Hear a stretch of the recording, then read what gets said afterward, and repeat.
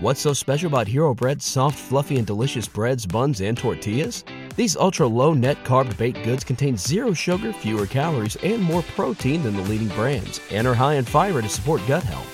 Shop now at hero.co. Everybody in your crew identifies as either Big Mac Burger, McNuggets, or McCrispy Sandwich. But you're the Filet-O-Fish Sandwich all day. That crispy fish, that savory tartar sauce, that melty cheese, that pillowy bun. Yeah, you get it.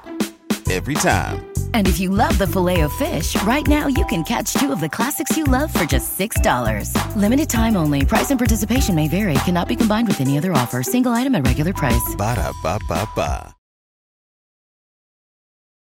Hi, I'm Matt Lee. And I'm Vince Mancini. And this is Pod Yourself the Wire. The Wire podcast where Vince Mancini and I go through every single episode of The Wire and talk about it. Want to thank everyone out there listening to the world's only The Wire podcast. The Wire, a show about how neither Jeffrey Epstein nor D'Angelo Barksdale killed themselves.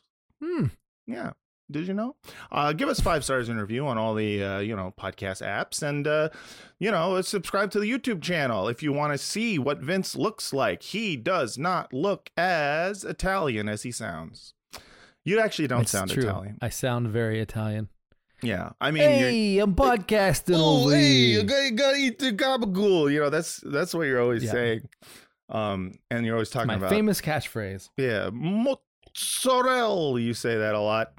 So yeah, do that. And then also, if you are on Reddit, Pod Yourself the Wire. It's pretty great. Okay.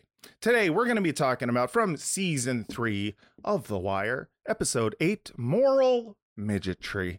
And our guest today, ladies and gentlemen, we got a great guest. You know him from the wonderful podcast Behind the Bastards. It is time to introduce, for the first time on this podcast, Mr. Robert Evans. What? What up? I'm doing good. Since Vince is also Italian, I wanted to know how you feel about this, Vince, because I've been trying to recuperate the word Dago, which is an old-timey racist slur against Italians. Yes. Because as a man in comedy, I feel the need to be able to say a bad word that I other people 100%. Shouldn't say. Yes. I think I'm bringing it back. No, it's time to reclaim Dagos. My Dago. Yeah. My Dago. Yeah. I say WAP a lot. Yeah, WAP's a good one. WAP sounds more offensive because it's hard P. Hard P. It's percussive, whereas Dago, it's kind of like sing-songy, which is it's too close fun. to Deo, as in daylight come and me want to go home. Me want to go home. Yeah, so doesn't. I have been considering, when podcasting finally dries up as an industry, like putting together a stage show, going to the Gathering of the Juggalos every year, covered in like glow-in-the-dark face paint, and I can be like the Dayglow Dago. Seems like a plan for some reason. Love this new rebrand where you're like, hey, you got to make jobs where you can make them. I like that. Yeah, I think you would have to do a lot of explaining to the gathered juggalos what a Dago is. Sit down and read them a book about Ellis Island. Explain conceptions of whiteness and how they shifted over the 1800s. Gather round and let me regale you with tales of the ethnic white. There was a day when they weren't white, and oh boy, did they rue the day. See, it's a shifting scale. Yeah, exactly. That's the thing. There's different shades of brown in Italy, so you never know how white one can be. Well, now it's all white to me. It's kind of like the MDMA that you buy at the Gathering of the Juggalos. It varies in color from. Yes, but at the end of the day, it's still a lot of fun, makes you dance, and sometimes is violent. Because Italians are violent. Yeah. I can say that. Some of my best friends are Italian violent people, like Vince. So, Robert, you do you like The Wire? I love The Wire. Okay, sick. Good start. Asked and answered. Yep. Here's another interview question, because we do an interview with every guest up top with lots of hard-hitting questions. Who do you think the biggest bastard is on The Wire? biggest bastard on the wire. Yeah. I always forget his name, but the guy that I'm consistently angriest at is like the old police chief dude. Rawls. Rawls. Yeah, Rawls. Yeah. That he's the one who like pisses me off most consistently. Yeah. Like I definitely seasons 3 and 4 when I watched it the first time really disliked Marlowe, but I came around on Marlowe by the end. Same. I was sympathetic to him by the end of the show. Yeah, no, I didn't like him either. There was like a part of me originally not liking him because he came in and he started hurting all my friends. Yeah, all my guys I like. Yeah. And I was like, why is he so mean to my favorite guys? And then later on, I didn't like him because he felt kind of one-dimensional. Like there's a show where there's a lot of nuance. There's no real like bad guys, and I was like, why did they just decide to create like a bad guy, like a guy who's he's just bad? But upon rewatch, I've decided that I like Marlowe a lot. I like that he is a perfect combination of Stringer Bell's business acumen and Avon Barksdale's I just want my corners, man. You know what I mean? It's he's a nice hybrid of both of them. Also, he's hot and he has cat eyes. He is hot. He does have cat eyes. I've come to identify with him more, once upon a time I just did podcasts, and now like I run a network of podcasts. Yeah. And like Marlowe, I find myself wanting to do the podcasting equivalent of just beating up 2 random drug dealers on the street in order to feel alive again. Oh, if we could do that. You and Sophie at a meeting at the end of the series, and you're just like wearing a suit. You're with iHeart executives, and you're like, I gotta get out of here. And I just leave and kick the shit out of Will Arnett. You got to find one of the pod Johns and just make him piss blood for a month. Oh yeah. Heavy is the crown, Sometimes you wear that crown. Heavy are these hands. Yeah. Will Ferrell cuts me just a little bit, and I remember what it was like to want to live. Just in a holding cell screaming, my name is my name, but it's also Robert Evans, the producer's name. Our name is our name. But this is not a podcast about Robert Evans, the producer of such movies like The Godfather, I think. No. He would fit in with a decent chunk of this cast. Oh, yeah, 100%. Yes. No, he would be like McNulty's best friend at the bar who's just running plays to try and get pussy. Be pretty great. No, but this is The Wire. Do the one about how we're casting a film. Yeah. That's the only one he ever does. That's his favorite. Yeah. And we cannot, of course, start the podcast without first playing the theme song. Pod. Pod. Pod. Podcast. Pod. Podcast. The Irish. Pod.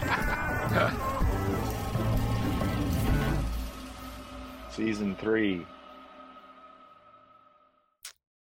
All right, ladies and gentlemen, and everyone else, today, once again, we're going to be talking about from season 3 of The Wire, episode 8, Moral Midgetry. And this episode came out November 14th, 2004.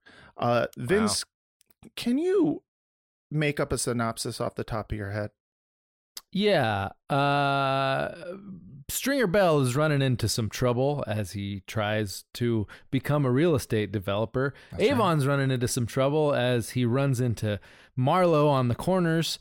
And McNulty is running into some trouble when he tries to ingratiate himself with someone in the county by being racist, only to find out that that guy, he's big into interracial marriage. Yes, which is officially makes you not racist. That's a beautiful synopsis. And once again, I am very impressed with your ability to do that off the top of your head.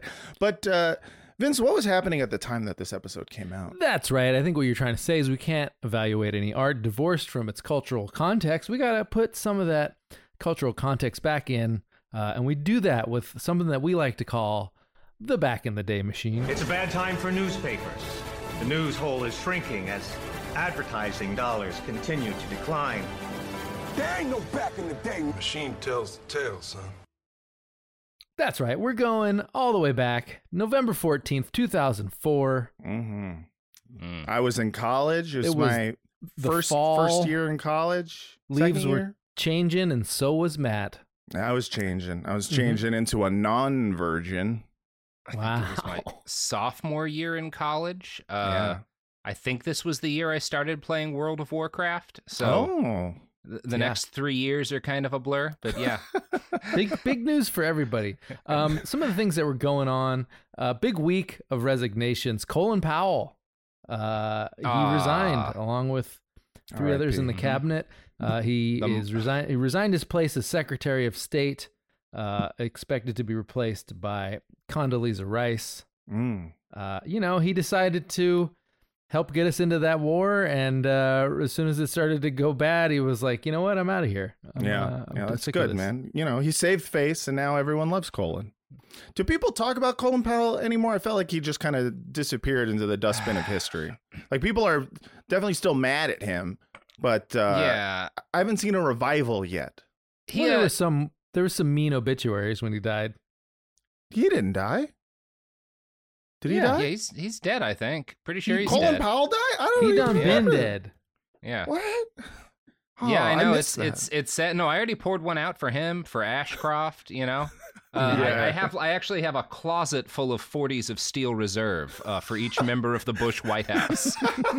Just ready to go. It's just ready. They're labeled. They got names on them. And it's not to like pour it out in their honor. It's you drink it, you chug it, and then you go and piss on their grave. Hell yeah. Well, he did die. That's crazy. Yeah, he's dead. Yeah, he's dead as hell. 2021. As hell. Was he a COVID death? Is that what got him? I think he was cancer, but could have been complicating factor, if I remember right. I'm looking it up. I want to see how this motherfucker... I want to see what it was dropped probably him. From the jab, let's be honest. It was the jab. Yeah. Died suddenly. I always knew that's what would get him. Yeah. Other political shakeups going on in November 2004. Boris Johnson was sacked from the Tory front bench last night after his fresh allegations about his private life. The last MP we're for hearing about that sentence. That sentence was too British for me to understand what you said. They did what to his sack? Just wait. The MP for Henley and editor of The Spectator was relieved of his duties as shadow arts minister and party vice chairman. I'm sorry, they have a shadow arts minister? Is that like someone who's like behind the scenes doing the real art, or is it like puppets, light puppets that you do with your hands? You got me, but all right, don't look it up. That's fine. Yeah, no. What? Shadow arts minister is the dopest sounding liberal arts degree that you can get at Tisch. Yeah. He was apparently having an affair with Spectator columnist Petronella Wyatt, which is exactly as British as I imagine someone having an affair with Boris Johnson. Was you having an affair with Petronella, yeah? That's not a real person name. Most Brits aren't. Oh, speaking of real people, so this all I was like, well, I don't remember Boris Johnson having an affair, and so it led me to like the relationships section of his Wikipedia page. He was a married father of 4 at this stage. Between 2000 and 2004, Johnson had an affair with Petronella Wyatt, resulting in terminated pregnancy and a miscarriage. In April 2006. The News of the World alleged that Johnson was having an affair with Guardian journalist Anna Fazakerly. Another fake name, not real. Anna Fazakerly. That's like if you get pulled over, you don't have your ID on you, but you've got like a fucking 8-ball in your pocket, and the cop asks your name. Fazakerly. Yeah. Anna Fazakerly. How's it spelled? Like it sounds. Yeah, it's spelled Fazakerly like it sounds. In 2009, Johnson fathered a daughter with Helen McIntyre, an arts consultant. In 2013, the Court of Appeal discharged an injunction banning reporting of his daughter's existence. The judge ruled the public had a right to know about Johnson's, quote, reckless behavior. There had been speculation that he might have had another child from an extramarital affair. Due to an appeal judge stating in 2013, the father's infidelities resulted in the conception of children on 2 occasions. In 2021, he said he had 6 children. Anyway, the long story short, he actually didn't get divorced from the woman he was married to until 2018. So he had like 4 public affairs, and I forget, I don't know how many children with the other lady. I love that in Britain, like that, like you look at Boris Johnson as an American and you're just like, that guy can't possibly have fucked. But in England, they're like, oh, that's a solid 7, yeah? He's got twice as many teeth as the national average, don't he? Yeah, I've seen him chew bread. He chewed it and his teeth did not fall out. I do, you know. Right, crusty bread it was. Maybe one day AI will be advanced enough that we can insert Bojo into the scene where McNulty and his partner are talking about infidelity in the hotel room. Yes. McNulty offers to give Boris Johnson the magic fingers. Yes. Finally, always go to the New York Post for our anchor story. Hearts burn for Marlboro Man. I don't know if you guys remember the Marlboro Man of Fallujah. No, anybody? I do not. A Fallujah, right? A Fallujah. I remember the regular the guy. other. Yeah, the one of Texas, I believe. Yeah, the one who died in Thank You for Smoking, the movie. Yeah, right. Yeah. Well, you know, this season of The Wire is an Iraq War allegory, and Sure. Everybody was head over heels for the Marlboro Man on November 14th. The young Marine, dubbed the Marlboro Man after his front page appearance in the Post, has become a celebrity poster boy for the U.S. effort in Fallujah, a heartthrob to women everywhere and a hero in his hometown. Well, not women everywhere. Like Fallujah, most of Iraq. Yeah, definitely not everywhere. Probably not. Yeah, He could be a bad boy. He has that's that true. bad boy appeal there. Yeah, got that bad boy appeal. But there's one drawback. Occupy me, daddy. Sorry. There's one drawback to being the Marlboro Man. Everyone keeps bumming your smokes. If you want to write something, Marine Lance Corporal James Miller, 20, told a reporter this week, tell Marlboro I'm down to 4 packs and I'm here in Fallujah till who knows when. Maybe they can send some, and they can bring down the price a bit. Marlboro declined to comment. Miller's rugged and muddied portrait, snapped after 12 hours of bloody combat with guerrillas, became a powerful symbol of the American forces' gritty effort to retake Fallujah. Wow. I've completely missed this. Well, it's okay. They've got that video game coming out now, so you can catch up on your Fallujah facts. Is there an Iraq War video game coming out? Oh yeah, there's a Fallujah video game coming out. Oh, is it Call of Duty? Call of Fallujah Duty? Is it Fallujah? I don't know. I gotta check it out, dude. Yeah, I was playing one of the other Call of Duties where you're like fighting cartels, and I'm just like, yeah, this is how it works. Not hardcore enough. No. Yeah. Nope, so the Marlboro Man, did he die? No, he did not die. Oh, this is not an obit. This is just a fluff piece about a hot guy. Yeah, well, it's actually like a New York piece, fluff piece for the New York Post almost, because they published the original photo. So, of course, it's kind of like self-flattering to be like, oh, he's a big star now. Everybody loves him. Everybody's raving about that thing we published. Funny. There was another profile of him in Rolling Stone in like 2009, you know, PTSD and the normal... the normal stuff, like what happens and stuff. Yeah.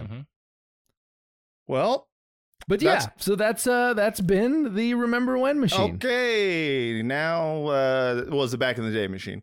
Yep, you're right. Back in the Day machine. Back in the day, we were all talking about the Marlboro Man of Fallujah and the Iraq insurgency, and we were watching a show that was an allegory for it. That's true. So it connects. Before we continue on, I gotta say this week's Balmer B story is based on a song that, I don't know, I feel like Marlowe's character in vibe is supposed to kind of give you a 50 Cent feel to him. Yeah, I get that. Oh, that's interesting. Okay. Yeah, I just can see like that. he's got kind of the, I don't know, the vibe of Fitty. So well, the whole not opening his mouth very wide when he talks. yeah, feels yeah, pretty yeah. Fitty. And the squinting, the kind of like cowboy-esque squint he's got, where he's just like, so anyways, this is today's Balmer B story. Over Amsterdam, the cops policing Amsterdam. I want to say this one sucks. Company cannot stand by no more. Specifically, Colocchio calls it moral midgetry. Yells at an 8-year-old because peanut butter makes him swole. And Colocchio threatens him because the little kid has never had a can of Chef Boyardee. Every night I talk to God. All right, well, so that's that. Sounded great. I can't wait to listen to it at the end of the episode. Yeah, at the end of the that was episode, you can hear the beautiful. full thing, and there's a freestyle at the end. Okay, Oh, nice. so let's talk about this episode. A lot happens in this episode. This is probably, this is a point in every season of The Wire where all the payoff starts happening. So, this continues that trend where all of these storylines that have been, kind of been placed like dominoes are finally all collapsing. Some from, just this season, like Amsterdam, and some from, like last season, vis-a-vis fucking D'Angelo Barksdale's murder. So in this episode, we have this fucking McNulty finally getting some payoff for planning this, planning to get Stringer in trouble by making sure everyone knows that D'Angelo was murdered, most likely by him. And Bunny is got Amsterdam going on, and he is finally seeing that this is not the happiest place on earth that he had hoped it would be. He thought it would be drug Disneyland, and it's turning out to be a little bit harder to do that. A lot of stuff going on. Vince, what'd you think of this episode? We've talked about how season 3 feels like the studio note after season 2. Season 2 was maybe realistic at the expense of being a TV show at times. And I feel like this episode is one of the most like TV episodes of The Wire. Like people don't usually state the conflicts out loud and lay it all on the table, but this is like maybe above any other Wire episode. You got Stringer and Avon laying it on the table. You got McNulty calling out Dee's mom in the police headquarters. That's a very TV scene, but like the acting and the writing is otherwise so good that I don't mind it when it gets a little TV on us and The Wire. Like I enjoyed it. Yeah, Robert, what'd you think? Yeah, I mean, I like this episode. The Amsterdam plot line. I mean, part of why I picked this one to guest on is that it was one of my favorite parts of the show. Yeah. I think they do a pretty good job of kind of like actually working through some of the reasons, like some of the positives of doing, like being able to actually get access to like STD prevention kits and like healthcare kind of stuff to people through this sort of thing. They kind of wave over like when stuff kind of like this is done in other countries. One of the benefits is that like people still OD because they're buying drugs, but they tend to OD in public around people, which they mention briefly in this, but it's sort of mentioned as like, yeah, there's still problems, as opposed to like, well, but if they're ODing in front of a cop and they get an ambulance immediately, that probably means less people are dying from their drug overdoses. It means they could live, yes. Plus, they got some people there to put ice on their balls, which always works, according to this episode. That's right. That's how it's better than Narcan. You heard it here. Yeah, exactly. No, so I like it a lot. Obviously, it is like the most you have to kind of suspend your disbelief probably over the whole run of The Wire, because like the whole time this is happening, I mean, I know eventually the press gets wind of it, but it's like, man, like hour 1, the cops have cordoned off neighborhoods for people to sell like cocaine to like random townies. Like it opens with like presumably some like white kids from the burbs or whatever, at least like a different part of town buying she wants an 8-ball. Coke. Yeah. Like the moment that starts happening, like 30 different journalists are like writing the same article about it. Like, yeah, we got a white girl. We got a white girl buying cocaine. Yeah, Signal 13. A really cute white girl is talking to black people. Can we get the National Guard in here? Yeah, no, it's you do have to suspend disbelief to also believe that they wouldn't have been immediately snitched on by their fellow cops. It's like the gratifying kind of like when you get something out of suspending disbelief. It's not just like a stupid. You want to believe the thing that they're doing in the storyline. So of course you're willing to forgive it certain moments. Yeah. Right. And you're willing to. Yeah. Yeah. Oh, sorry. Well, the only place where you're really suspending disbelief here is that they wouldn't immediately get shut down, that this would be allowed to go on without command knowing about it. Whereas everything else in terms of the results of what's happening in Amsterdam are actually super nuanced, because he's not, solving the war on drugs. They're not trying to make it sound like this is all you got to do is legalize drugs in an area and then you got it. It's like, no, you see that it kind of creates a public health crisis, creates a little mini economic crisis for some of it. Yeah. And even but also deacon, there is less crime because of it. Like he does achieve his goals, which is like, what if there was just fucking less goddamn crime all over the Western District and we kind of just, put all the people who sell drugs and want to buy drugs over there and make sure they don't have any guns. And even the deacon character, like I think in another show or maybe even in real life, I feel like the deacon would come in and would be like, "Hey, this is pretty bad. You gotta like stop doing this." But he doesn't do that. Like you think he's gonna do that, and then it sort of pivots into him trying to figure out how to make this whole thing work. And, go into, like you said, like the various nuances of the different things that it would take to make it work, from, getting public health people involved to, just having the what do you call it? Infrastructure. That's the word I was looking for to deal with all that. Yeah. And it's interesting. I like the way you phrased it, that like, it's asking you to suspend your disbelief, but for a purpose. And like the other part that I think embodies that is the bit where like the drug dealers who are getting like stuck up by somebody and robbed are like, "Look, man," like go up to the cops and are like, "Look, if we can't have our guns here, then you guys have to be our muscle, right? You have to like protect us from getting robbed." And I thought that was an interesting thing to that's an interesting like thing to explore. You do have to suspend your disbelief that the cops wouldn't just be like, "Kick us a percentage."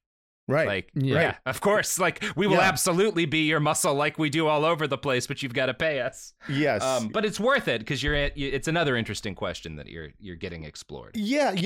What I like is that because this is a slow build, that means the suspension of disbelief is only going to last for so long because we are already seeing the end of Amsterdam. As this episode goes along, you see where it's going, and it all happens through a cop who we've seen on the show before, but we've never known his name, and we just know I've known him dumb as haircut guy. Yeah, Proud Boy cop, and his name is Officer Anthony Colicchio. So it's he's Colicchio. Come on, it's Colicchio, like Okay, like Tom Colicchio, spelled Vision? the same and everything. All right, listen, guy gets off the force and he starts judging Top Chef.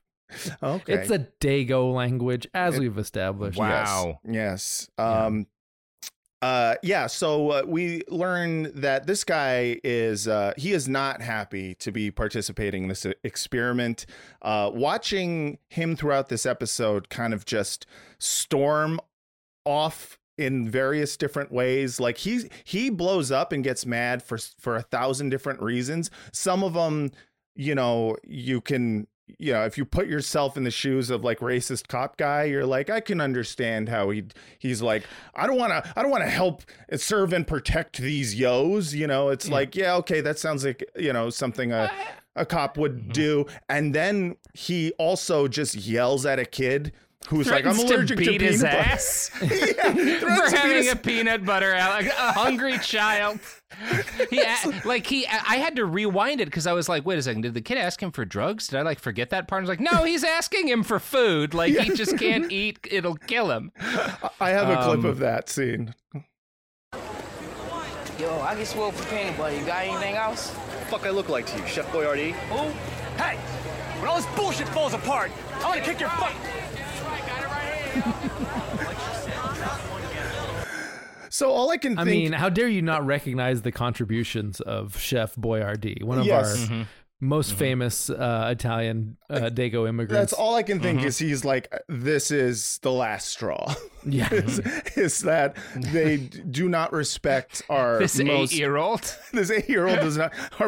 Our greatest cultural contribution to American cuisine, Chef Boyardee and SpaghettiOs. Like this storyline's relatable for a few reasons. First, I feel like there's no way there's no way to piss off your employees faster than to tell them to do something differently than what they've been doing for years. Like, sure. Oh, I got to use this. Like, I mean, when the company switches like email programs, it's like, oh my God, are you fucking kidding me with this shit? It's like, it's so infuriating. So it's that combined with when you like deliver a great reference and some kid is like too young to get the reference. Like those are the two things. Like if you want to make any American mad, those are like two great ways to do it. Is make he blew at him because he made him feel old? Yeah. Well, no, it's because he's like, oh, this is a sweet joke that I just did. And the kid's like, who? And he's like, God damn it, these kids today. Yeah. I'm sorry, I'm too poor for Chef Boyardee. I can't even rip on these kids right. Fuck. Mm-hmm. Yeah, it is pretty great. He also, watching him get mad when the guys are all getting together doing the identikit, which I think is my favorite scene in this episode. Yeah, it's pretty good. Dude, so to does it do butts? Yeah, so good. To the background on this, so we see in the opening someone gets robbed in Amsterdam, and they yell at the cops and say, hey, you know, don't you have a fucking job to do? You know, and they want to file a police report, which makes Colicchio very mad. Because I think the other thing he hates is paperwork, so he's just like, "Fuck you!" Well, that's a tangent off of having to do your job differently than you have been. So they take the kids over to to the Western, and they play with the identikit, and it is goddamn just one of my favorite scenes. And I have a clip of that scene. And the eyes, he had little beanie eyes. What the fuck is beanie eyes? How do you know how to do this? And how you don't know how to do this? Great line also. Make his ears stick out. Why? Because I told you to. Oh, shit. Give him light eyes. Why? Because I fucking told you to. Can you make him cross? That's fucking cool. Now, Chinese up the miles like Beyonce. Jesus Christ. My favorite line in the episode. Those lips a little bit. Oh, yeah, put me on with that. Yo, you got one of these dust asses? So real quick, that's a good scene. It's so perfect, and I want to writing right there. It really is. I mean, this is why they strike. Because AI cannot write that. I just want to point absolutely not. That Herc is, I think he is trying to make Dozerman's girlfriend or Freeman's girlfriend. Oh, that does look like Freeman's girl. Yeah, it does. It does. Okay, so this is funny because like in that first part, when Herc was, I thought there was going to be a payoff. Like I thought for sure he was going to make like a rude caricature of another cop that he works with or someone. That would have been sick. So I was a little disappointed in that lack of payoff, but then it brought me all the way back with Chinese up them eyes a little bit, like Beyonce. Amazing, just amazing. incredible line. If you tried to make ChatGPT write that, it would tell you that it's not allowed to use phrases like that. Chinese up her eyes like Beyonce. Fantastic. So incredible. Good.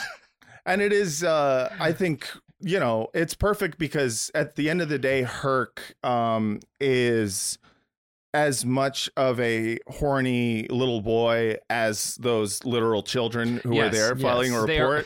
All on the same level. Yeah, it's fucking great where he's just like, oh man, we can do anything with this power. Like, this is someone who, like, an updated version of this is making those porn deep fakes of like your friends. That's what Herc would be doing. He would be deep faking stuff. I'm imagining, like, because he's got to be in his 50s now, Herc, near retirement from the Baltimore police, getting a hold of like Midjourney and just like disappearing. They find him dead of dehydration like 5 days later, just masturbated himself to death. You look at it was like just a week away from retirement. All of his fucking like prompts just said, now even bigger titties. Now more bigger. So we wanted to go.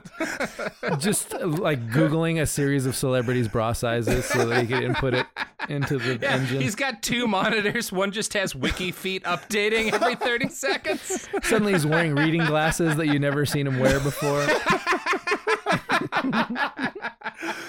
Oh man. Yeah, Herc is it's like he has the heart of a child but the mind of a racist Baltimore PD cop.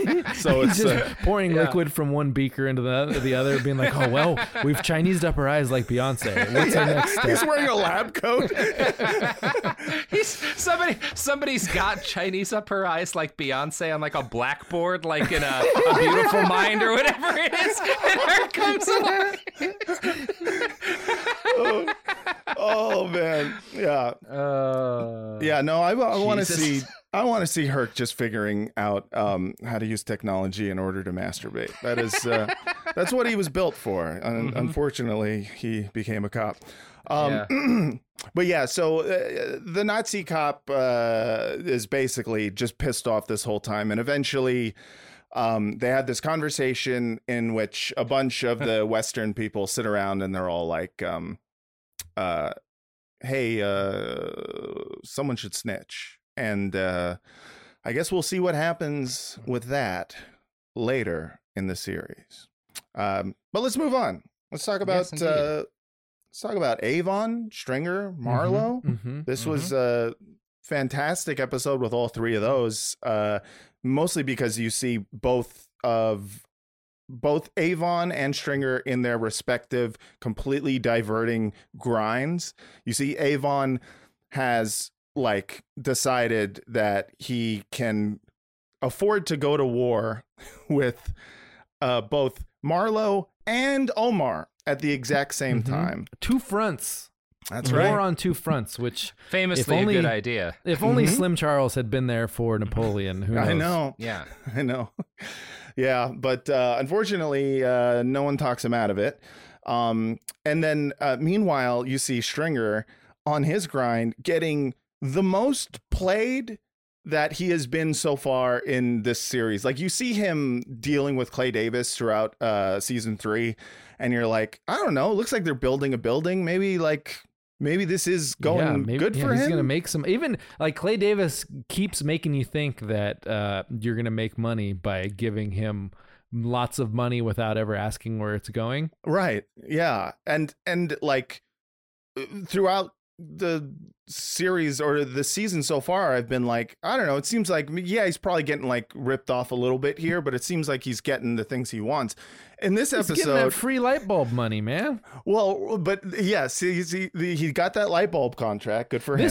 This also is like another aspect. I don't know if it was intended as such, but this, like, if this is an Iraq War allegory, this fits in really well, because how many people are making money off of like supplying the light bulbs to the invasion? Like someone there is definitely printing money by, yeah.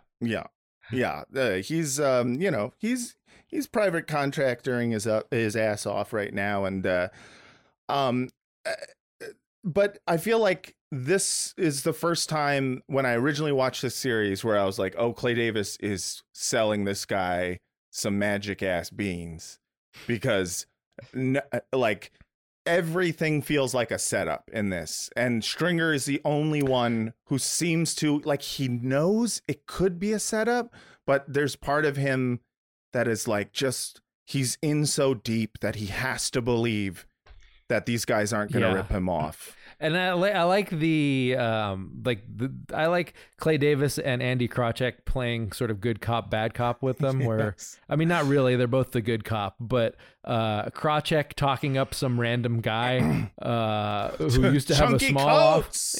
Chunky Coates. I have the scene with Chunky Coates. I'm a big Chunky Coates head, so let's play a little bit of that.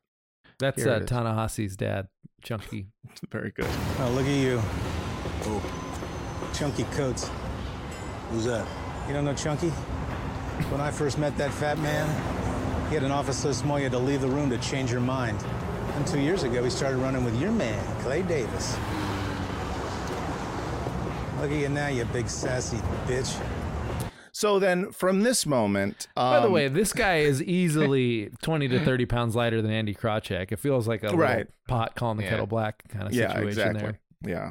Well, you know how Polish people be. I'm sorry, I don't know where that came from. I just had to.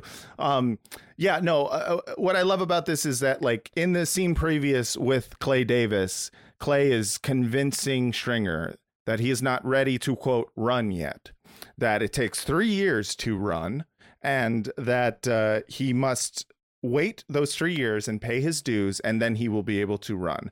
I don't know what the fuck run means. I don't know if Stringer knows what run means. Yeah, no, he doesn't. He's pretending to understand the metaphor. I think he's just like, you make money. Like, I think he's just like, I don't know. These guys are business guys. They're wearing suits. They're getting elected to public office. Run is probably something where I make more money. And this is just such a perfect setup, because he immediately runs in to Clay Davis's office and is like, I demand you take my money. Take it. And here it is. In my world, do you have any idea what I had to do to get where I am today? And when I say I'm ready, you best believe it. Clay is like an evil genius in this way that I found myself, of all of the people on the show who have, committed murders and all sorts of atrocities, I found myself being like, Clay is the most evil man on this show. For sure. By far. He's like the only one who I actually was like, I need justice. Would you say the biggest bastard? I would say. Yeah. Biggest bastard on the show. Okay. Yeah, he's a piece of shit. But also the smartest, I think. Like, he's so good. He's and making the ballsiest, like consistently just extorting people that kill for a living. Yeah. You gotta have fucking nuts made of steel to be like, I'm gonna rip off Stringer Bell. Like, it's crazy.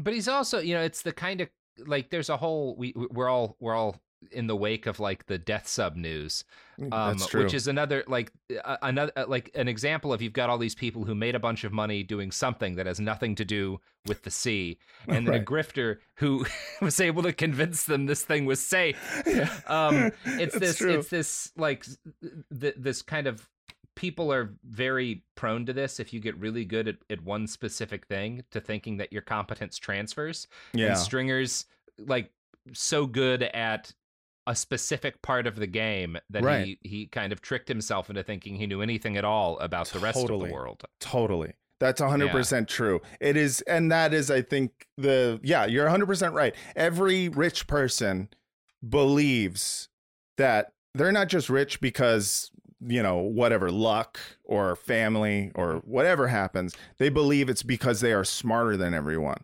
That they just have a better brain. And Stringer is one of those people who's just like, my brain's really big. I fuck good.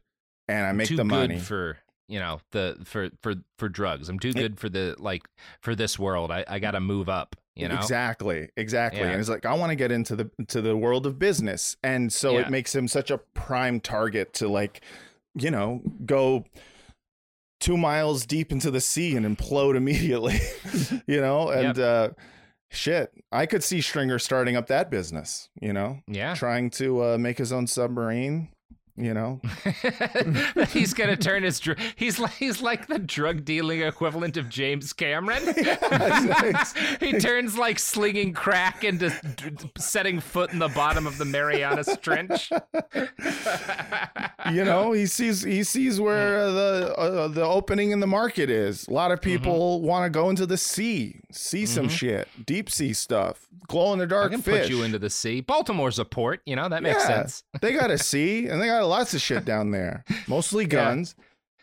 But he's got other stuff too. Fucking Ziggy piloting a submersible. Ziggy's just piloting it with his fucking laptop. Yeah, no, he's Stringer is someone who is in his own imploding submersible right now, but doesn't know enough to stop it from happening. Oh, hey, it's Brent Flyberg, the producer. What's up? What's up, Matt? Good to see everybody. We have some exciting new ads for Undersea Adventures that I think our listeners are going to want to hear, so we should take it right now. Okay. Well, while you guys are thinking about going deep underwater and seeing what's out there, maybe it's time for you to simultaneously listen to these ads about the sea. So stick around. We'll be right back. Hey everyone, Matt Lieb here with an annoying mid-roll ad that I'm going to be playing until March 17th. Why March 17th, you ask? Well, because I'm going to be co-headlining the Sacramento Punchline on Sunday, March 17th at 7 p.m. with my wife, Francesca Fiorentini. I would love it if you all bought your tickets to it. It's going to be really fun. You helped us sell out when we co-headlined the San Francisco Punchline, and now I'm asking for you to do it again. That's right. If you're in the Sacramento area or somewhere nearby, come to the Sacramento Punchline Sunday, March 17th, 7 p.m. It's going to be so much fun. I'm going to be there. Francesca's going to be there. Someone else is going to open for us. I don't know who, but someone probably pretty funny. You're going to have a great time, and you can get your tickets right now by either clicking the link that's in the show notes or going to punchlinesac.com and buying your tickets. Do it. And if you can't go, hey, maybe you have friends who are in the area and you can tell them like, hey, you like comedy? Come see this guy who does a podcast and his wife who also does a podcast. It'll be great. So yes, please come. Sacramento Punchline, March 17th. That's a Sunday at 7 p.m. Come, enjoy, laugh, love. All right. What's so special about Hero Bread's soft, fluffy, and delicious breads, buns, and tortillas? These ultra-low net-carb baked goods contain 0 sugar, fewer calories, and more protein than the leading brands, and are high in fiber to support gut health. Shop now at hero.co. What's the easiest choice you can make? Window instead of middle seat? Picking a vendor who sends a great gift basket? Outsourcing business tasks you hate? What about selling with Shopify? Whether you're selling a little or a lot, Shopify helps you do your thing, however you cha-ching. Shopify is the global commerce platform that helps you sell at every stage of your business. From the launch your online shop stage to the first real-life store stage, all the way to the did we just hit 1 million orders stage. Shopify's there to help you grow. Whether you're selling scented soap or offering outdoor outfits, Shopify helps you sell. Wherever and whatever you're selling, Shopify's got you covered. Sign up for a $1 per month trial period at shopify.com/try. Go to shopify.com/try now to grow your business, no matter what stage you're in. Shopify.com/try. Everybody in your crew identifies as either Big Mac Burger, McNuggets, or McCrispy Sandwich. But you're the Filet-O-Fish Sandwich all day. That crispy fish, that savory tartar sauce, that melty cheese, that pillowy bun. Yeah, you get it. every time. And if you love the Filet-O-Fish, right now you can catch 2 of the classics you love for just $6. Limited time only. Price and participation may vary. Cannot be combined with any other offer. Single item at regular price. Ba-da-ba-ba-ba. And we're back. Okay, so Stringer is getting took. Meanwhile, Avon, he's got his plan to get Marlo. At this point in this series, I'm starting to think, and you guys correct me if I'm wrong here, that Marlo is really good at not getting killed by Avon. Yeah. Yeah. It's one of his main skills. Yeah. Yeah. Yeah, you could call him the James Cameron of that, for sure. Exactly. It's probably because he doesn't, like, he barely has sex and he doesn't drink and he doesn't dance. He's like, I only focus on my money and my pigeons, and that's it. Yeah, not dying at the hands of Avon Barksdale. Yeah, no, Marlo in this episode, this is the first time you see him outside of the context of, like, hanging with his friends, either selling drugs or hiding out in the pigeon coop. And you see him, like, doing a human activity, like going to the club. And he has a conversation with a woman, and I have the clip of it, where she's like, I like your eyes. They're like cat eyes, which works a lot better than when I say, like, hey, your eyes make you look like a pussy. Yeah, that never works, dude. Yeah, no. But when he sees a girl giving him the eyes, he opens with, like, his pickup line is, "What you looking at?" Which is very hostile. And then when she says, "You have cat eyes," he asks the most, like, spectrum question I've ever heard. He just goes, "What kind of cat?" What kind of cat is the question he asked? And I'm not sure why, except for I think maybe he's a pigeon guy. He might be a cat guy as well. He might be a cat guy. Yeah, it does imply that, like, one answer would be better than another to him. Right. Like, there's a cat that would offend him and a cat that he would take as a real compliment. Yeah. Siamese, what the fuck is wrong with you, girl? Snoop, kill this lady. Yeah, so I have the clip of Marlo finally doing some human stuff. Looking at You. Yeah. I like your eyes. They like cat eyes. What kind of cat? What? What kind of cat my eyes like? A big cat. You want to dance? You want to drink? I don't do that neither. What do you do? Rock and roll McDonald's. Rock and roll McDonald's. Gotta have a little rock and roll McDonald's in every episode. He fucks. Yeah. Pretty nice. Pretty nice. Good for you, Marlo. The way I interpreted this whole sequence is that he's constantly like checking her story. Like, he's looking for her to screw up her story, because I don't think he quite buys it the entire time. So he's asking her name twice. What kind of cat am I? Where are you staying? Like, all the do you have any friends here? Who'd you come with? Who'd you come with? Yeah. And then, like, okay, I am horny enough to risk death for sex, but it has to be guarded by Chris and Snoop and in my car. And he does. And at this point, I'm thinking, like, he is incredibly paranoid, but he's probably wrong. Like, it looks like this might be just a girl who likes him. But I was wrong about that. Well, I think the tell was they get sweaty in the back of his SUV, and he like wheezes into her neck meat for like 4 pumps, and then she goes, "Oh, that was nice." Yeah. Like, was it though? You're like, no way, 4 pumps. He is a cat though. Yeah. Yeah. He's got those spines in there to keep her from running away. Jesus Christ. Is that true? Do cats have spine dicks? Is that really a thing? Yeah, absolutely. Huge, covered in spine. You know what? Watch the movie Tremors, the first one. It's just like, it looks just like those worms. Jesus Christ. Yeah, just thousands of spines. Yeah. Why would God build the cat to have that kind of dick?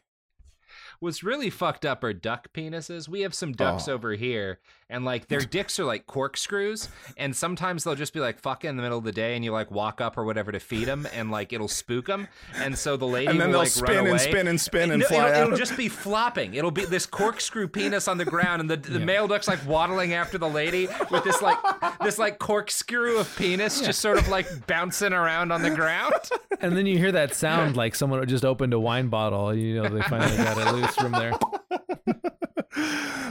Just watching the duck flop in his corkscrew dick chasing after another lady duck, and you're like, this could be us, but you play. Yeah. So he has sex. Marla has sex, and then he is starting to get suspicious, and she invites him to a little date at a place where they can get some lake trout, and that means this is time for our segment, Lake Trout. Fried chicken, lake trout. No lake, no trout. Bitch, I'm from Baltimore. You say you was, I never see you. All right, lake trout. Let's talk about it. Vince, what is lake trout? You didn't prep me for this. I didn't prep myself for this. It's a fish. It's like a whiting or something like that. And the lake trout is a freshwater char living mainly in the lakes in northern North America. It can be variously known as Siskowet, paperbelly, and lean. Lean? Wow. Yeah. Lean? Like codeine? So you could do lean and lean. I love it. The first lean was actually just a trout. Yeah. That's fun to know. Baste a trout in codeine and see if that fries up good. Yeah. Probably would, though. I mean, people are doing the thing where they're like making NyQuil chicken. I feel like lean trout. Yeah, you're right. It's not the first time that people have been like, maybe I put drugs in food. It is a fun thing to do. Just to go. Oh, I can't get through the paywall. Never mind. Foiled again by having to pay for the internet. Well, I don't pay for the Baltimore Sun. Like you should. I know. You should. Try this 12-foot ladder. Sometimes that gets you through the paywall. Yeah. It didn't work. Baltimore Sun figured out how to not do 12. Is it on archive.is? Okay. Oh, hell yeah. I got it. Okay.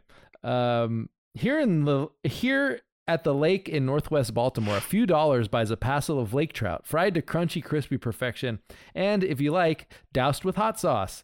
Get it with a side of candied sweets and mac and cheese. Locals know it's not really trout and isn't really from a lake. There are no natural lakes near Maryland. The real fish is whiting, or more scientifically, Merluccia. I don't care about the scientific name. No, I want to know. Yeah, from the cold waters off the northeast coast of the United States. Okay. Standing outside awaiting their order, Della and Lee Mooring of Owings Mills shrug when asked why their dinner is called lake trout. I guess we should have asked, said Lee, 68. I love living your whole life eating something and just your being entire life. Yeah. Lake trout is a more economical choice than the region's more famous seafood offering, crabs, and has been a favorite lunch and dinner item for years. Find it on the menu at places like Lake Trout in Edmondson Village, which I think is the one in this episode. That's the one in this episode, yeah. Lake Trout 2 near Towson, or even Lake Trout 3 in Windsor Mill. Wow, what a choice. Yeah. You're going to go to 1 or 2, possibly even 3. It's unclear how the name lake trout for whiting came about, but Bill Devine of Fadley's Seafood at Lexington Market thinks it's a bastardization of late trout. Decades ago, fish that arrived to Lexington Market late in the season were referred to as late, L-A-T-E, Devine said. Being that Baltimoreans couldn't speak the King's English, it got corrupted or any to late, English at all, because the accent is insane. Go on. Yep. So yeah, that's the story. Okay, so that's where they go to possibly have their date, and Snoop is there waiting to see, just to see if something fishy is going on. Pardon the. Fuck yeah! Oh fuck! No! Oh, come on! There we go. I gotta get the reggae horn on that. Yeah. So he goes over, or Snoop and Chris go over to check out the scene, and it turns out it is a trap, and Avon takes one in the shoulder, and I have a clip of the wonderful Chris and Snoop. You get 4 trout on white, extra mayo on 1, hot sauce on 2, and the other with ketchup, and 4 orange sodas.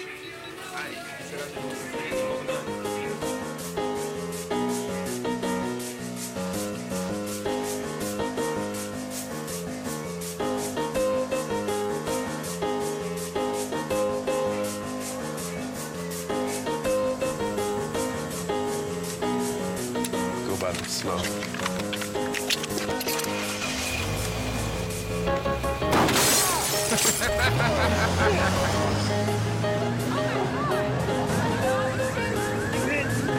No, drive, motherfucker, get out of here!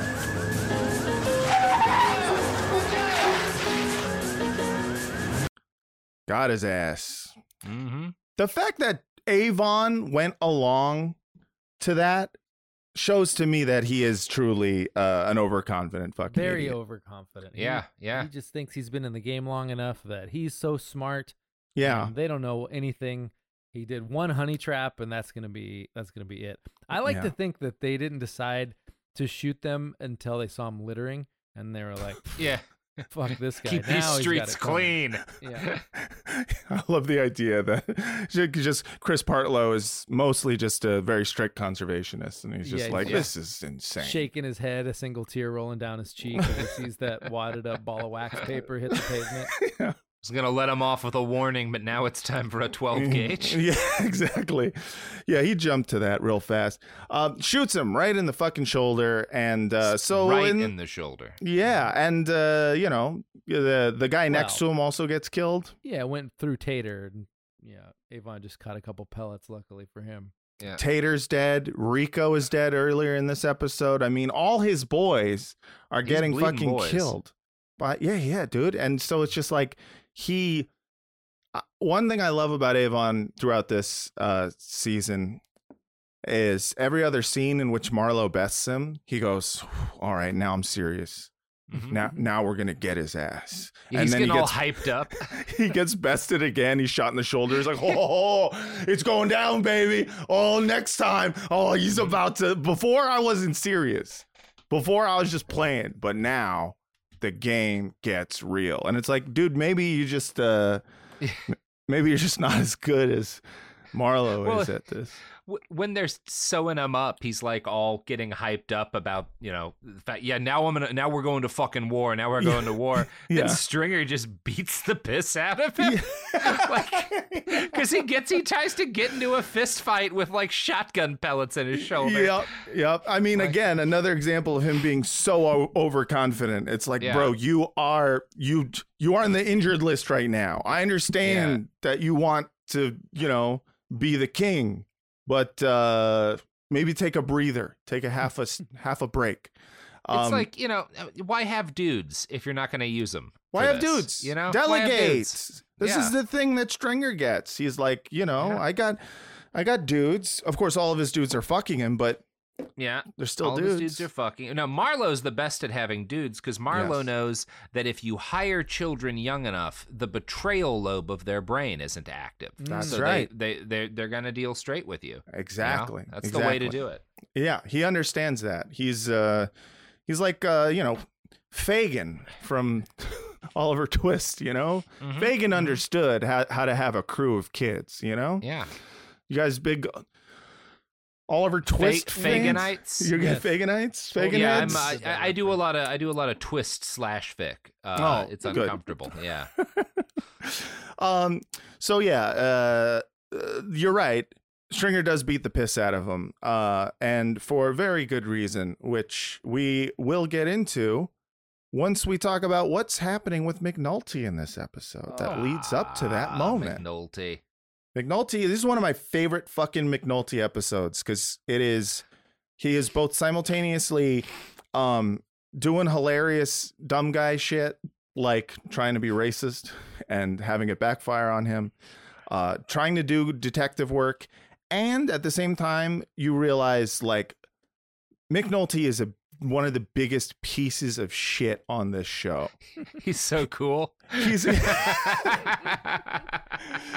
cool guy. Let's be real. Yeah. This is a show about one of the coolest guys. But watching him take this plan to, this whole thing with D'Angelo not killing himself and him trying to expose, that is because he just will do by trying to get Stringer by whatever means necessary. Yeah. And that means that this will lead to D'Angelo's mother showing up to the police station, and fucking McNulty is such a dickhead. It's just so mean to her that I'm like, oh man, cops are bad. Yeah. It's true. It is true, man. I mean, he's making her cry and shit.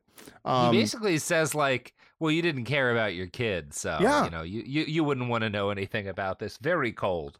Yeah, super cold, super fucking cold. And I think he thinks he's justified because like she did make him take the years, but also because he's like, listen, if this comes back to, getting Stringer somehow in trouble so we can fucking like arrest him, then it's all worth it. And I'm like, I don't know if, listen, I've hated a lot of people in my life, but I don't think I could ever exploit their like a grieving mother in order to get back at them. I think there's like limits to my spite that McNulty doesn't have. I don't know. I've never had a grieving mother to exploit, so I can't really say if I would or I wouldn't, Yeah. You've never been in the position to exploit the grieving mother, so you don't know if you would. Yeah, exactly. It's like white water rafting, Mm-hmm. Yeah. Can you it's like handle one of those it? things, it's like I've never had to knock on wood. Yeah. I'd like to think that if I was, I could pass, Yeah. It's fun because that band went on to exploit a grieving family by making an album about George Floyd. Is that no? Did they really? What? Oh, you guys haven't heard? Oh man, the Mighty Boss indeed. Tones did. They did a whole album about it, and there's a song about George Floyd dying where they call him Georgie the whole song. Oh no! And it's like, I don't think he went by that. You can't just like come up with a nickname for a murder victim like your friends, like you're talking about your buddy. Wow! Holy shit! It's the refrain is Georgie, please stay. They took your breath away. Fuck. Like it is bad. It takes a lot to be like to have less tact than Bono, but I think I know, right? I did not know that they outdid David Guetta.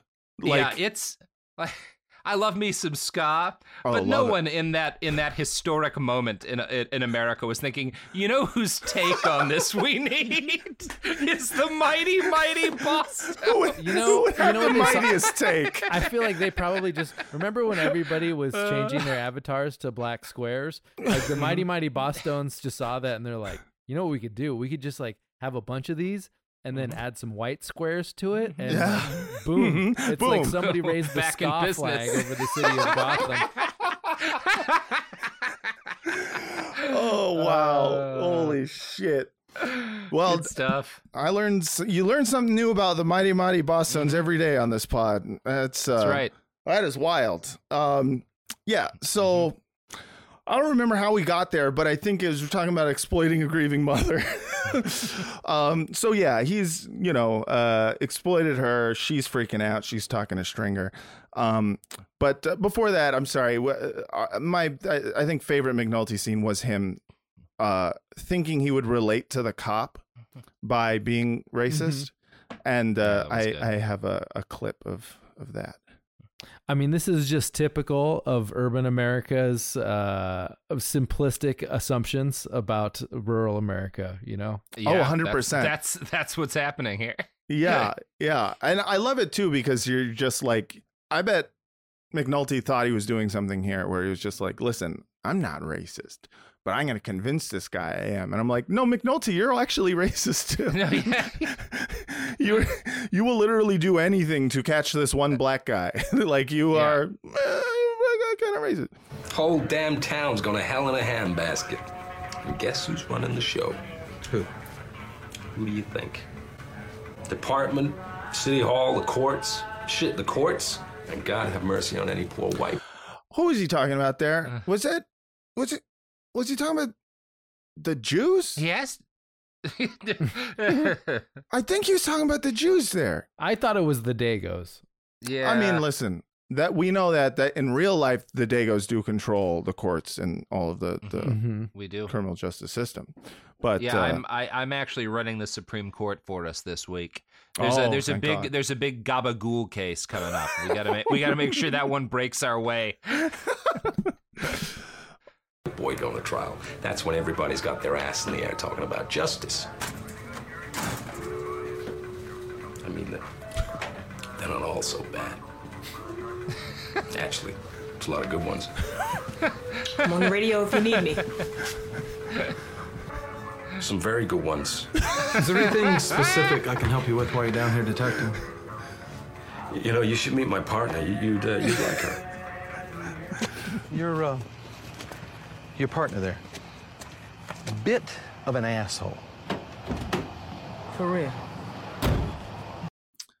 Turns out that cop was an ally, and I fucking love it, dog. I fucking It's love so it. funny. It's so great. It's so fucking good. He's coming in there with his, like, you know, liberal city mindset of like, oh, these fucking Dumfries, Virginia cops are just a bunch of boss hogs out here, and I'm gonna get this security camera footage. It's like he could have done it without all that racism, but you know, he's a cop. Cops, they need to do racism, or else, you know, it's like sharks. It's like how yeah, exactly. They got it. Jinx, you two. Yeah. Now you guys have to kiss. You owe me some coke. I liked in that scene where McNulty was trying to. Sorry, Dominic West is playing McNulty, trying to like lean into a some more southernish accent, but really it just makes Dominic West sound more English in that scene. Like you hear his accent slip multiple times. Oh yeah. I mean, his accent slips a lot throughout this episode to the point where I remember reading an interview with him at one point where like the cast had to get together, or like his friends on the cast, like Wendell Pierce and stuff, were like, you got to try a little bit harder. Like like he had sort of low key checked out of the show like halfway through it, because he was just like, you know, he was the star of a show that he probably was watching and is like, I don't get it. This is boring. And and I think he was checked out of it a bit. And you can see the result of that as he just drops his accent occasionally. It's, you know. And then I just assumed that was the director making a statement that the Baltimore accent has been fake all along. Right? They're all just pulling over a con on us. Yeah, exactly. Yeah. It's like, you know. It's like the way that frog would only dance when only the kid was there. But we're all the kid. And, you know, fucking, we're trying to tell people, hey, this is fake. And then as soon as the camera's on them, they're like, oh, you ever go to the ocean? You go lake trout? That's not a fucking accent. That's a guy making fun of me. That's a guy doing a voice. Why is their accent ableist? Jesus. Yeah, so McNulty. It's because they're all a little bit hard of hearing from living so close to the docks, like all that unloading and unloading. It gets really loud, right? And after, you know, successive generations of that, you get like a little bit of a funny accent. Yeah, it could be epigenetics of living at a port. That's right. My father's father was a dock man, was a stevedore out here. So what? What did you say? Huh? We're in the ocean. We eat crab in the ocean. You got to be on your post. And when you're on your post, you're the best policeman in the post. Shut the fuck up. That's not real. I'm sorry. I'm just everyone. When you cancel him, just remember it was not the rest of us doing that accent. No, it was just me. Get canceled by all of white Baltimore. No, that's not what we sound like. We never sound. All right, okay. You're not doing the cocaine jaw. I'm trying. Oh yeah, that's right. Oh, your post. Yeah. Oh, that helps so much. I'm telling you. It's because everybody in they're hard of hearing and do a lot of Policeman on his cocaine. post is a bit the fucking horns. Okay. Yeah. So meanwhile, Kima and McNulty actually are able to get some work done, and they find out they get some security cam footage from the Seek Mart, and McNulty makes a seek and you shall find joke in front of a Seek. Fun little pun. I actually didn't get that the first. I don't think I watched it's it. not with, really a joke. Yeah, right. I didn't get it, but until I had the subtitles on, I was like, "Oh, he's doing a play on words." I get it. He's doing a play. I'm sorry. Yeah, he's doing a play on words, and it's it's good enough. So yeah. Meanwhile, the Brianna is spinning out and is just fucking. She's trying to get in, to a meeting with Avon, and Stringer is just like, I don't need this shit. Fuck off. Everything that cop told you was a lie. I'm the only one who tells the truth. It's all good. And you think that's probably the end of it. But then after Avon gets shot, Stringer's like, I've had enough of this bullshit. I'm going to go fucking talk to this guy. And Avon really goes off on him. Like, he's basically just is like, you're a bitch. You've always been a bitch. You're not hard. You're kind of dumb. You wear suits that don't fit right. You're hot, but you're not as hot as you think you are. Like, that's one of the things he says. He's like, you think like you're conceited. Like, he said that to him in a cutscene. He said, you're conceited. You're a virgin who can't drive. Mm-hmm. And he's like, that was way harsh, Avon. And then in a fit of, I guess, trying to be hard or trying to prove that he's hard, he decides to blow up the whole fucking thing by telling Avon, I killed your fucking nephew. And that's got to be one of the stupidest things Stringer has done on the show. And he's done a lot of dumb shit, but probably. Yeah, he reverted to gangster real fast when somebody accused him of not being a gangster. By the way, Brianna Barksdale, she's also that actress. First of all, she does an incredible job in this episode. But do you know she's also British? What? Yeah. Crikey. Yeah. Crikey. Her name from is England. Her name is Down under. Michael Hyatt, which odd. Apparently Michael? her real name, her real name's Charlene, but she goes by Mark Michael for some reason. That's kind of badass. I like it. And she's was born in Birmingham in England. Birmingham? Isn't that Peaky Blinders, yeah? Yeah. No, it's pronounced Binghamton or some shit like that. You Oh, never is pronounce British words the way they look. Yeah, because that would be too fucking easy. Because, you know, these fucking no-teeth having islanders. I know. Tired of the British. Done with you. Yeah, that's crazy. I didn't know she was British, and she fucking kills it. Apparently, Hyatt has used the name Michael since high school when she was nicknamed for being a fan of American entertainer Michael Jackson. Oh. Cool. All right. Yeah. Okay. Little trivia for you guys. Oh, we love trivia. Since we love it. But yeah, so boy, I wonder how she feels about that now. Yeah, that's true. Hopefully she pivoted to like Jordan. Jordan, I think, is still like, I mean, you know, we've reframed Jordan a little bit to be, to show that he is kind of a piece of shit, but he's not like a Michael Jackson level. He looks great compared to some of our heroes of the 90s. Yes. I mean, let's just, in comparison, Michael Jordan, pretty great. Also, the GOAT. So what can you say? Yeah.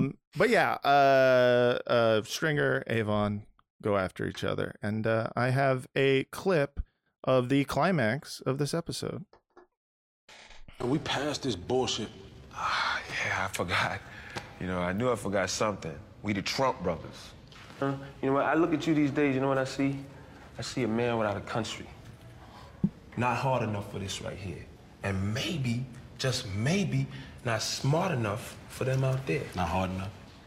Because I think before I snatch a life, I ain't in this bullshit. Snatch a life? What life you snatch, huh?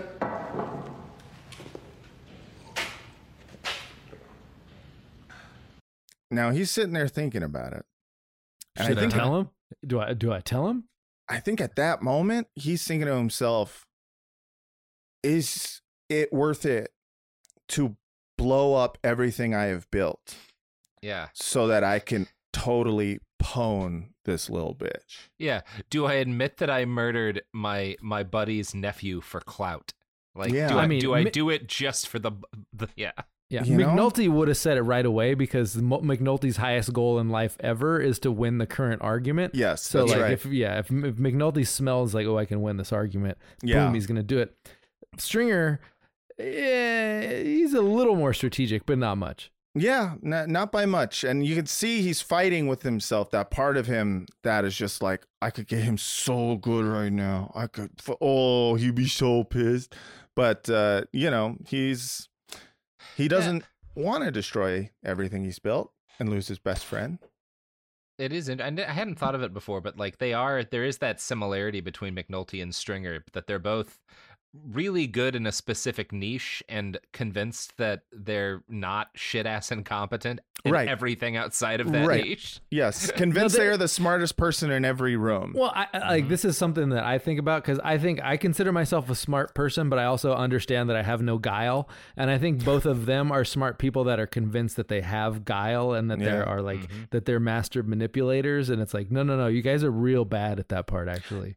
Yeah, I think in order to think that, like, that is ego. When it's like, it's okay to be like, no, I understand that I am smart. But it's like the ego part of you is the one that's like, well, that means technically every decision I make is the right decision because it's the smartest decision in the room. And that's not always necessarily true. No, you should, if you're emotionally healthy, you're like a great white shark, right? Where you're like, look, in this one specific instance, you know, find your niche and that you thrive at, and know that if you get outside of that niche, you will die gasping on the ground. Exactly. Exactly. Yeah. You got to know you're a great white. You got to be like, this is what I do. I see the food. I eat of the food. All sharks are Italian. They all great white sharks are Italian. So I like this scene because, like I said when we were talking about this at the beginning, like The Wire is not usually a show where the characters state like the conflict of their story arc, like as dialogue. Yes. But they do it in this scene. And it works, and I think it works partly because it like descends into like two nephews fighting each other. Yes, which also worked well in Succession. I think in the past season when it descends into like a slap fight. Right, because that's how like people who love each other fight. It's like not just love, but it's also, I guess, it's loving and hating, which is, you know, on this similar spectrum. But like it's not the same as stranger fighting. It's like when you really fucking, you know, it's your brother or your family or your fucking best friend, you're gonna like slap fight and wrestle, and you're gonna go, ooh! You know, like there's sounds you make that you don't make in a fight with like someone where you're trying to present yourself as like hard. And Stringer immediately goes for the pressure point, which was which is showing he is strategic in certain ways. Yeah, but also kind of dirty. Here it is. Man stoking a head saying that D'Angelo's death is no suicide. Man ain't wrong about that.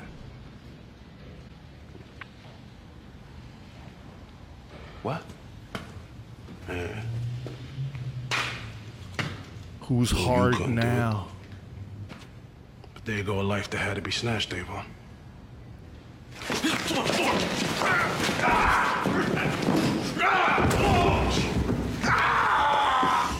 He flipped, man. They got you, me, and fucking Brianna. No fucking way, man. Hell no. Now, I know you that family. You love that nigga, but you want to talk that blood is thicker than water bullshit. Take that shit somewhere else, nigga. That motherfucker would have taken down the whole fucking show starting with you, killer. It's fucking everything and everybody.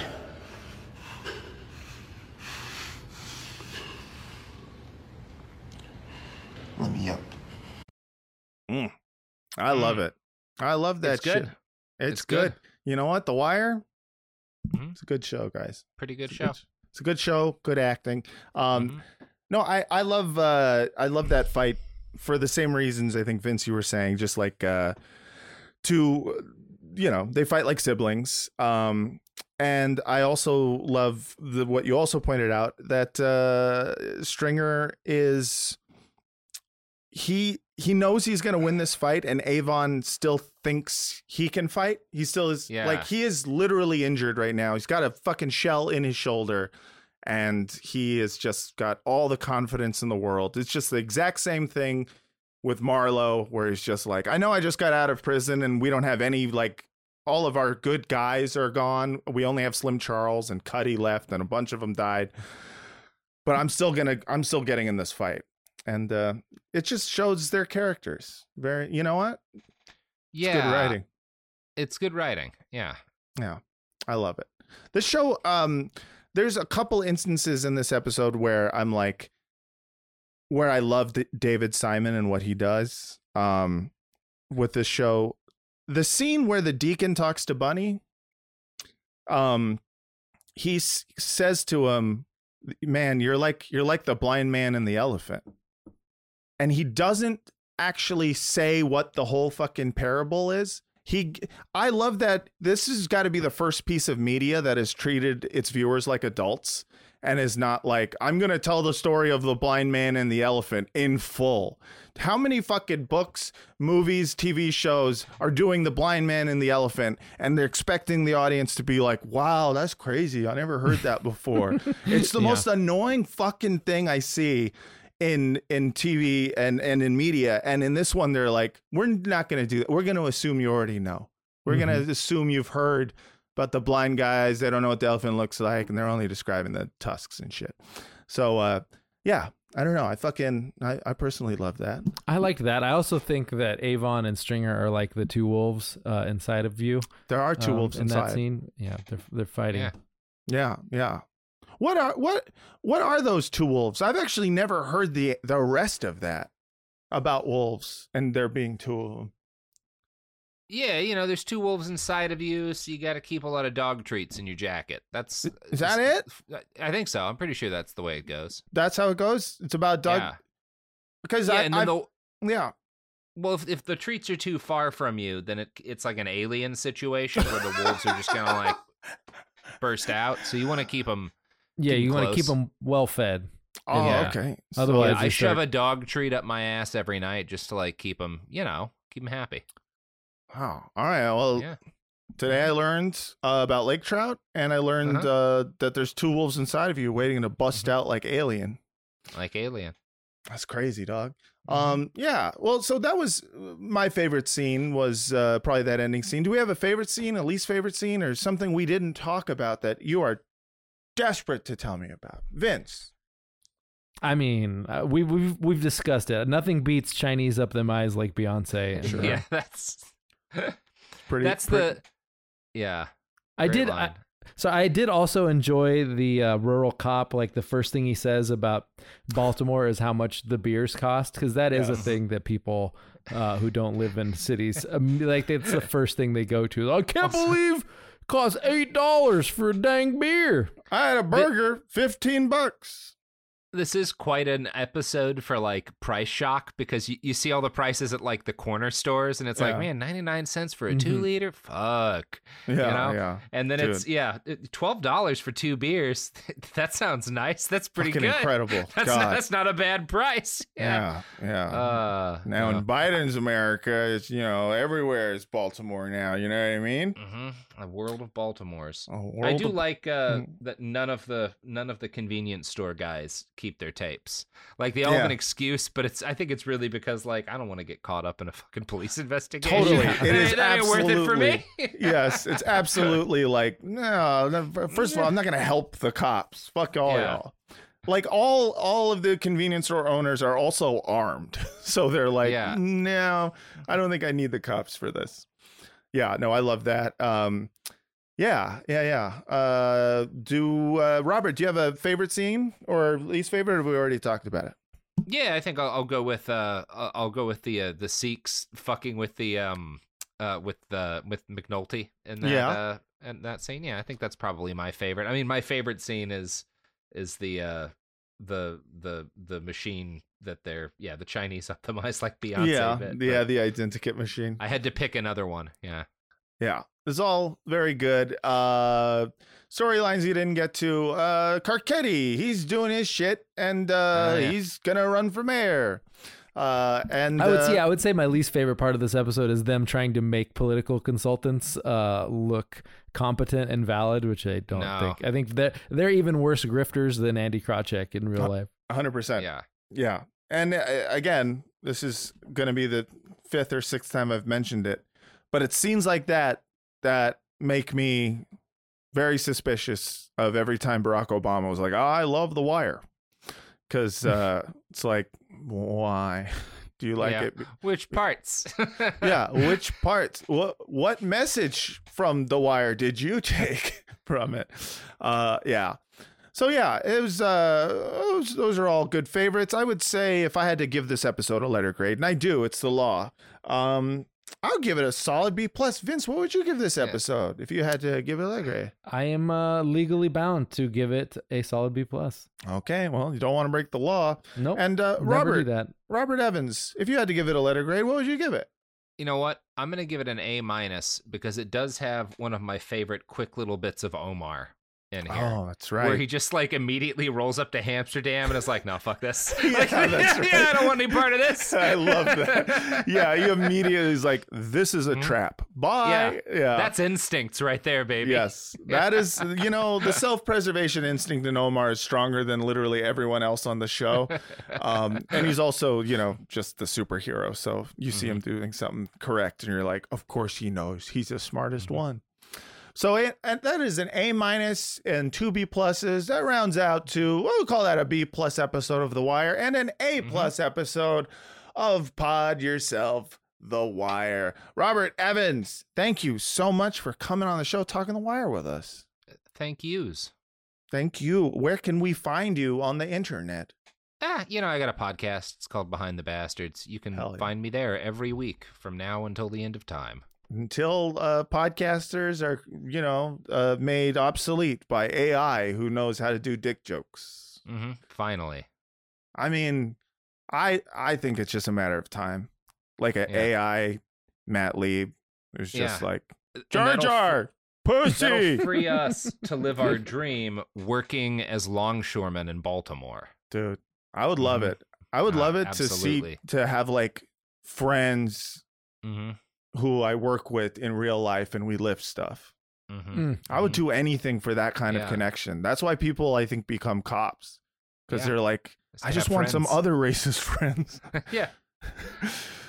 So check out Behind the Bastards, wherever you get your podcasts.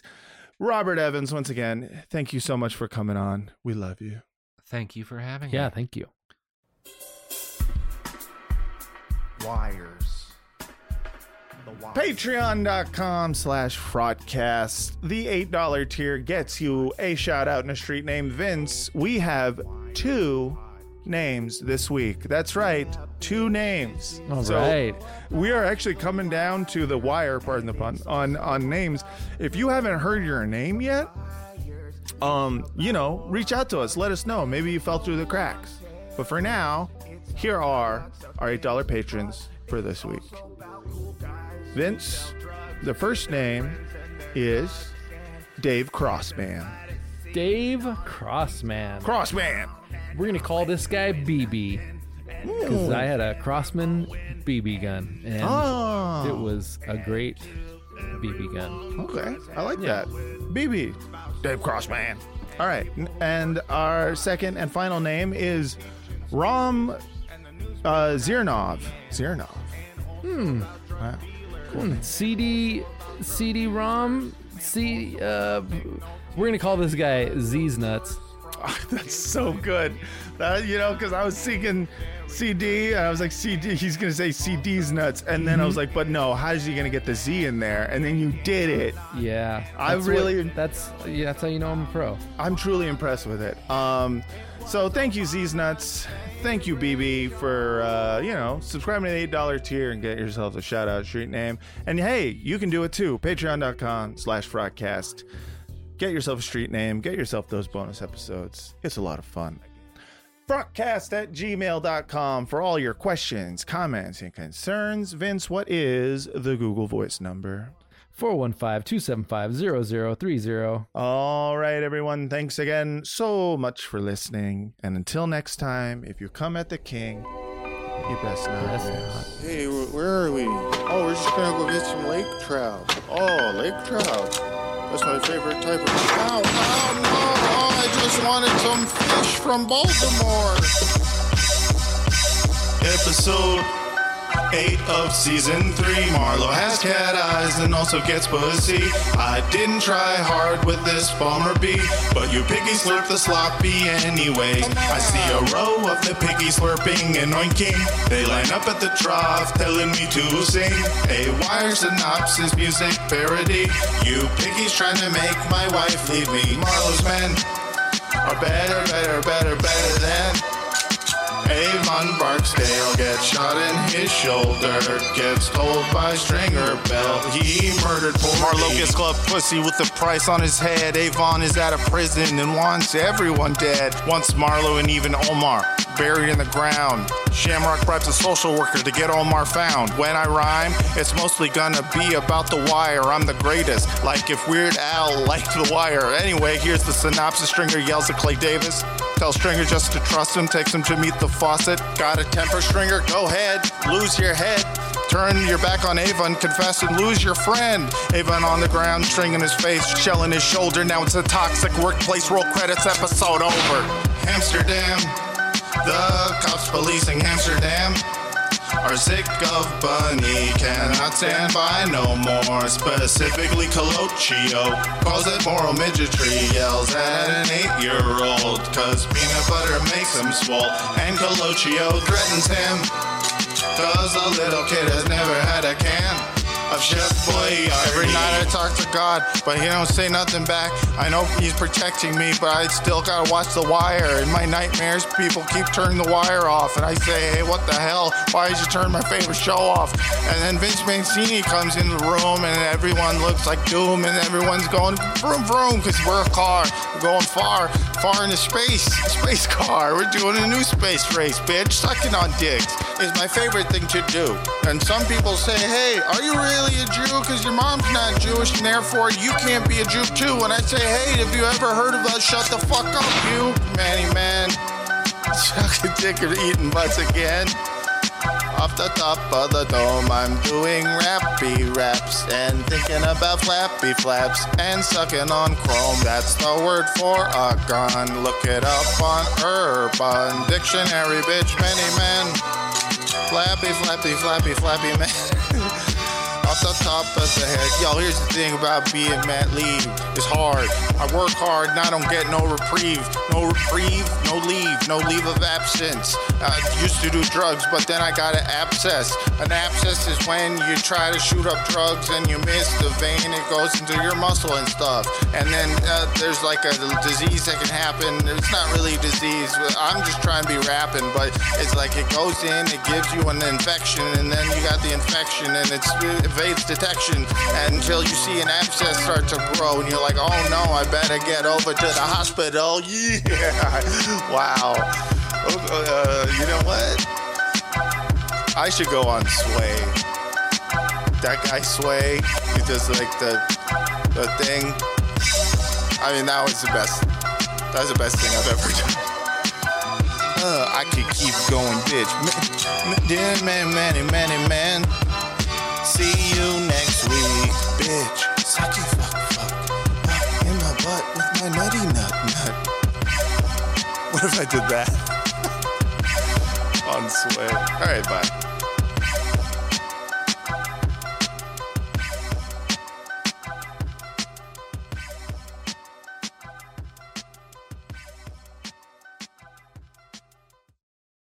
All right, Vince.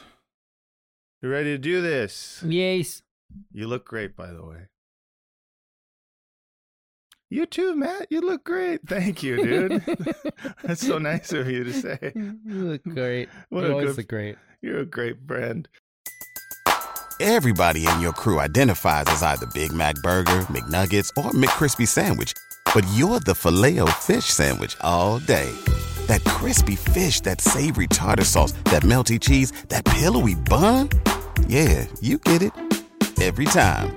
And if you love the Filet-O-Fish, right now you can catch 2 of the classics you love for just $6. Limited time only. Price and participation may vary. Cannot be combined with any other offer. Single item at regular price. Ba-da-ba-ba-ba.